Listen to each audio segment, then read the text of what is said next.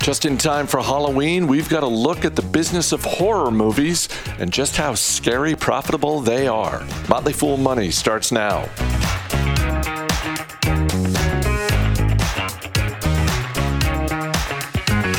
I'm Chris Hill. Joining me today from the Great White North, it's Motley Fool Senior Analyst Jim Gillies. Thanks for being here. Thanks for inviting me. You don't actually have snow on the ground up in Canada, though, do you? Of course not. No. It's okay. 68 degrees yesterday. Okay. You like how I translated to Fahrenheit for your American types? I did. I appreciate it. Yeah, you're welcome. I mean, never mind the listeners. I appreciate it for me. Don't make me do the math of Celsius. Before we get to earnings season, I do. We should talk about the consumer price index numbers that came out this morning, and this is. Today is a nice reminder that volatility goes in both directions. A lot of times when the word volatility is thrown around, it is meant to indicate that stocks are going down. Mm-hmm. There's usually a negative connotation with the word volatility. Today we're seeing volatility with an upswing because when the market opened, Wall Street was digesting the fact that the CPI came in slightly higher than expected. Inflation month over month up 0.4%, which is 0.1% higher than expected. And yes, of course, there was some freak out about that. But then we had this reversal. Maybe it's tied to the notes that came out from the Fed meeting that gave some people hope that interest rate hikes might slow down a little bit in the future. What goes through your mind when you see this type of activity? Because what goes through my mind is I'm glad I'm someone who focuses on businesses and really doesn't try to spend a lot of energy understanding why volatility happens like this. My big regret today is I have a thing where I only buy basically on down days. It's a discipline I adopted a few years ago. I kind of regret not getting my buy orders in this morning. And I've been doing a lot of buying over the past 3 months, but that's a whole other story. Just on that note, that is the stat of the week for me personally was a stat I saw yesterday, which is that 2022 has had more down days in the market than any year for the market since 1974. And I just thought, which was a pretty crap year, actually. Yes, it was. But I just thought, okay, it's not just that it feels like it's a bad year. It really is a bad year. I believe this is the third worst 3/4 of a year behind only 2008. Something happened that year. And I believe it was 1931. I might be off on that one. Regardless, I was not alive for it. So, but that 2022 is truly a special year. I penned a column in Hidden Gems Canada a week or two ago where I basically called it 2022, the year in which no one made money. And I went through down all the asset classes. And trust me, no one's made money this year. This is a bad year, which is why I think you should be more of a buyer than a seller this year. You should be excited about this. But you asked what goes through my mind when we see things like what happened this morning happen. And truthfully, what goes through my mind is the old Charlie Brown cartoon with Lucy pulling the football away. For the last, 6 months or whatever, as central banks have really geared up with the interest rate hikes, and they've promised ever more hikes as far as the eye can see, and people have kind of freaked out. Every time that people start talking, well, maybe the Fed's going to pivot, maybe the Fed's going to stop, maybe inflation will be moderating, then the inflation report shows up, worse than expected, sell everything, panic. And I'm like, why do you keep doing this, Mr. Market? You know she's going to pull the football, okay? You stop paying attention to this. Start looking at what actual businesses, to your point, Chris, what are actual businesses doing? Are things going to be not great for the upcoming earnings season? Maybe. Maybe. We've got a couple have already reported. Windmark reported yesterday. Thought it was perfectly acceptable numbers there, frankly. But, but the stock market kind of looked at it and went, whatever. There will be some earnings misses. There will be some, especially companies that have variable rate debt. I imagine probably had a worse quarter than they probably thought at the start of the quarter. But by and large, I'm just interested in what the businesses actually post. This what was it? I think the market was up in the pre-market until about 8:30. I think it was up 300 or 400 points on the Dow. The hot inflation report comes out, completely reverses, goes down to minus 250. I think it opened down 400 or 500 points on the Dow. As we speak right now, it's up about 600 points. You said you like volatility. You got it today. And a lot of it, it's the old to get all Shakespeare on you. It's sound and fury signifying nothing, frankly, in the long term. So Friday morning, we're going to get some of the big banks reporting earnings, which for me and a lot of other people signifies the start of earnings season in earnest. Mm-hmm. I'm curious what company you are most curious to hear from and what in particular you're curious to hear from them. I'll just say from my standpoint, it's Target and their inventory levels. I think a lot of people, whether they are shareholders of Target or not, are going to be watching that. But that's the one for me. What about for you? I mean, yours is going to sound so much smarter than mine will be. It's like, okay, I'm not the world's biggest Target fan, mainly because to go back and look at how when they tried to come into Canada, how badly they screwed that up was truly. If I thought there were intelligent suits in that C-suite, that was dissipated by that complete screw up. But that's a story for another day. I think if I were in your shoes, I'd be bitter. I would not be a fan of Target. I'm not bitter. I'm just like you guys run a successful retail chain, right? How can I go in? This is like 10 years ago. I went in to buy my kid some new winter boots. There were 3 boots, not 3 types of boots I could pick from. There were 3 boots on the their inventory. I'm like, why did you go down this road? Anyway, that's a whole other thing. I am interested in a lot of companies and a lot of occasionally strange companies. I already mentioned Windmark once. You talk about the big banks are reporting. I'm frankly more interested in small banks because I think there's real opportunity there. Of course, the small banks have all been shredded. Which is interesting in a rising rate environment when, I think we've had this conversation before, the rates go up a percentage point, all their lending goes up a percentage point, but what they pay you on your deposit account or your CDs or whatever goes up, 20 basis points. I'm like, that's cool. If you own the bank, I could point you at a little company. It's a bank called TFS Financial, ticker symbol TFSL. They're currently paying a near 9% dividend yield.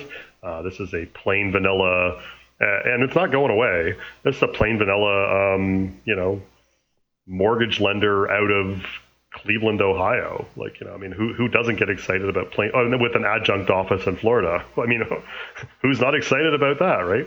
But not, and it's nudging along its 52-week low, and I personally think things will be probably fine there.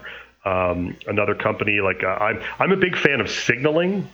And of course, one of the biggest signals that's usually irrelevant is, but people follow it, is insider sales.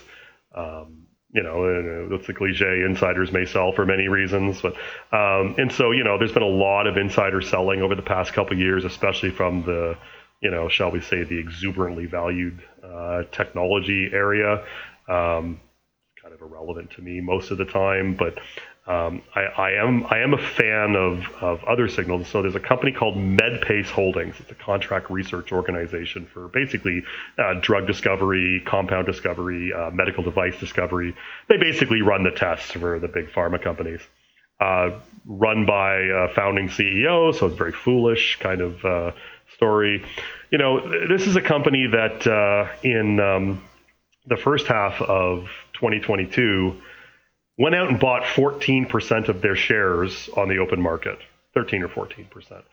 They basically spent every penny in free cash flow they've made since the end of 2018 buying back their own stock.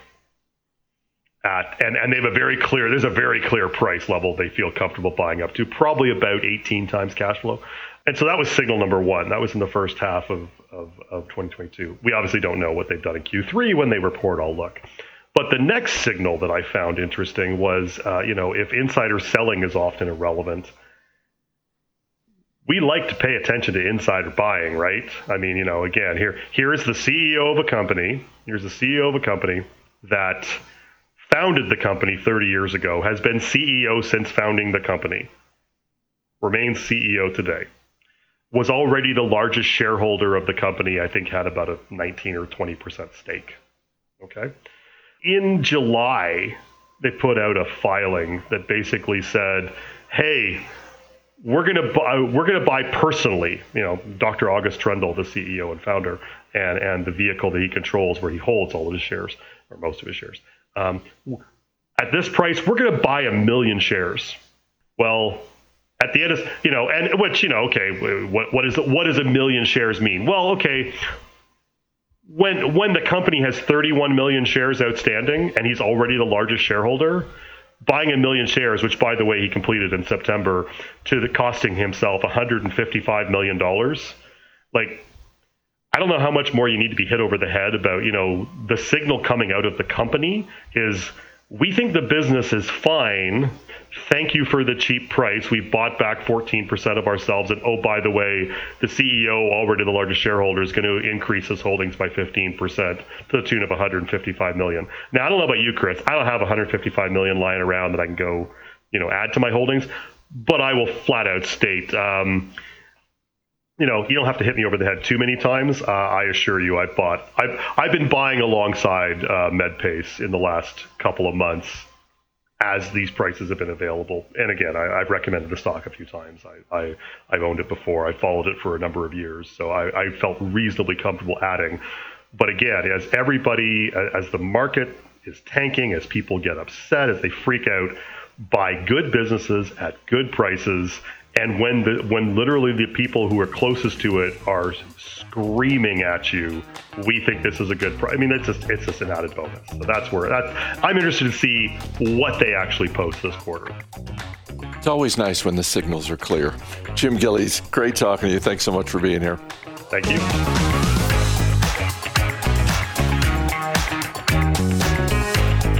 This weekend, Halloween Ends will be released in theaters.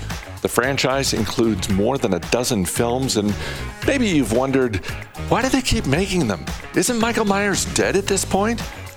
One reason is that the Halloween movie franchise has grossed over $500 million worldwide.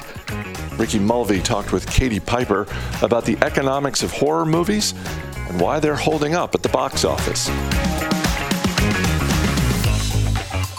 So we're well into spooky season, but we got to talk about the money part of this. So, Catie, why do horror flicks often have the best return on investment compared to other types of movies going to theaters?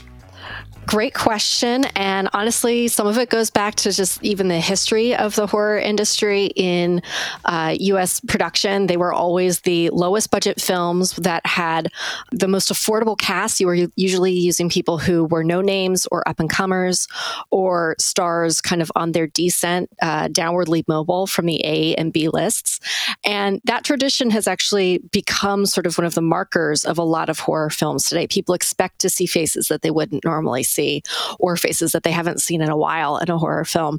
So it keeps the cost down when you don't have to pay the talent quite so much. Additionally, they're not having to license a lot of expensive IP. This is not Marvel. This is not Harry Potter or Lord of the Rings, where you have to pay a lot.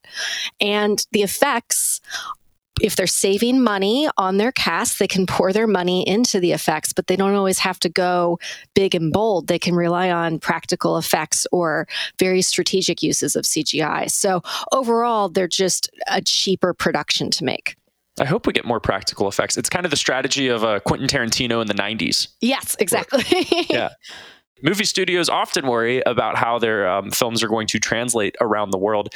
And that's particularly true with horror movies, where the different regulations and different expectations of what's allowed to be on screen affects what these studios put out.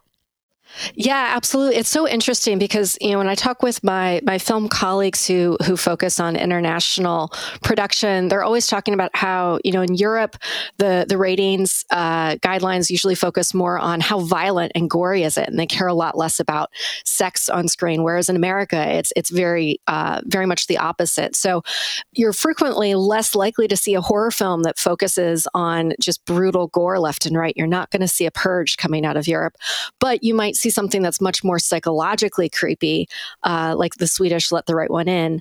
Or on the flip side, you have political, cultural regulations, like in China, where ghosts are not allowed to be shown on screen because it's seen as a religious gesture.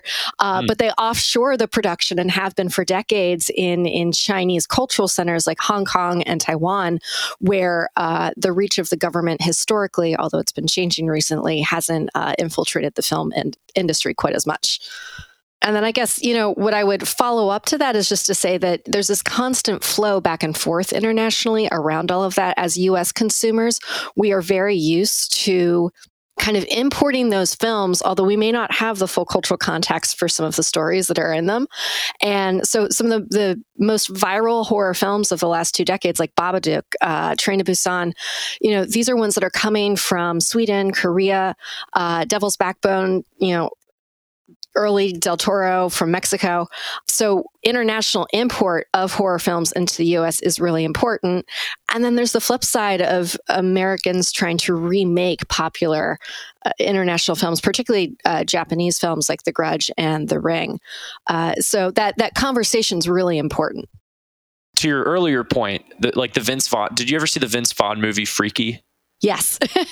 Where it's just, that to me is just one of those like gory, like the goriest of gory movies. And I didn't particularly enjoy it because of that. And that's one where I would assume Europe would have some problems with that movie. Yeah. Or ratings. I mean, I would say all of this is moving toward a more China accepted, because there's a lot of government policies at play there recently. But in general, we're moving to a much more mainstream, mainlined consumption, where a lot of these cultural aesthetics that have been created by the industry regulations are converging.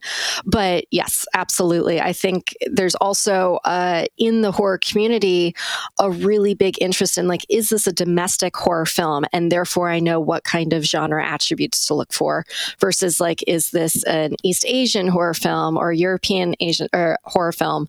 Because then I'm going to know there are other genre elements at play. You've got your Marvels, you've got your James Bonds that do particularly well at the box office, but horror movies are also in that category. Why do you think the horror movies, even in this era where everybody's streaming everything and you're competing against your TV and your iPad, why have horror movies held up well at the box office?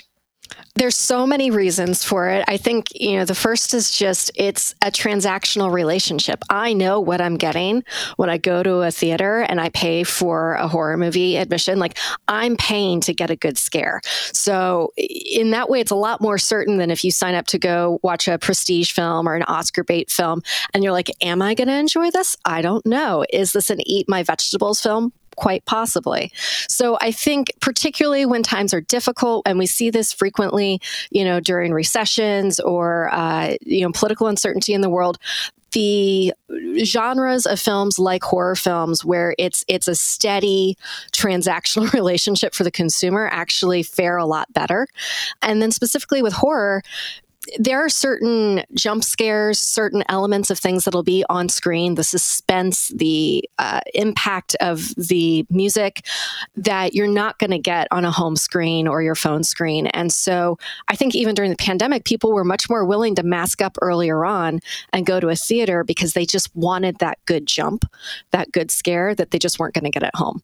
I think you could make a similar argument though for comedies, right? Like there's a huge difference between watching a good comedy movie in a movie theater, or let's say outside at a drive-in, but it doesn't seem like that logic holds up for comedies as it does for horror movies. That's a really interesting point, because I think this is where you have to really think about what is the cinematic experience of it. And we're so used to consuming comedy on television, The Office, Parks and Rec. Like, we are so used to small screen comedy now, and it doesn't rely on, the sound systems, the widescreen, the dark room. It does rely on consuming communally, but we've been able to do that. We've been able to move comedy community watching to our homes. We watch with our family, we get online and we talk with our friends. So we're able to replicate some of that community at home. You're not going to be able to replicate a theater anywhere else except the theater, no matter how great your home sound system is. Yeah. So as we're getting towards spooky season, no, we're already in spooky season. Do you have any favorite horror movies for spooky season coming up on Halloween? Well, one that I have to admit I actually personally have not watched yet, but is on my list for this weekend to go see is Smile. So it's had an incredible viral marketing campaign that also, if I put on my other hat away from film as a creative marketer, I deeply appreciate. There's something incredibly uncanny about the images that they are using in their marketing campaign, the way the woman in most of the marketing materials smiles that very creepy grimace, and it looks directly at you. That's something that the director actually said he cared about really mastering a lot. And from a marketing perspective, direct eye contact in ads is always really very productive. It works really well in marketing. And so when I saw them start to do it with this film campaign, I was like, wow, someone knows their marketing.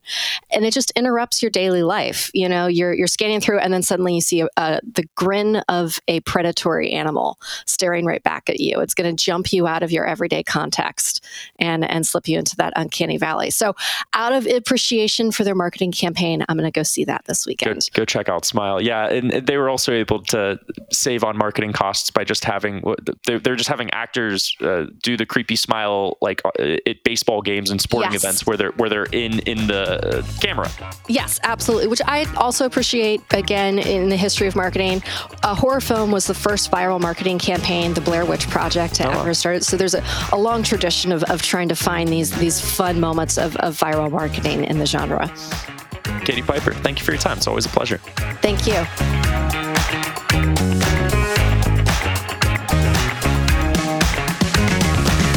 As always, people on the program may have interest in the stocks they talk about, and the Motley Fool may have formal recommendations for or against, so don't buy or sell stocks based solely on what you hear. I'm Chris Hill. Thanks for listening. We'll see you tomorrow.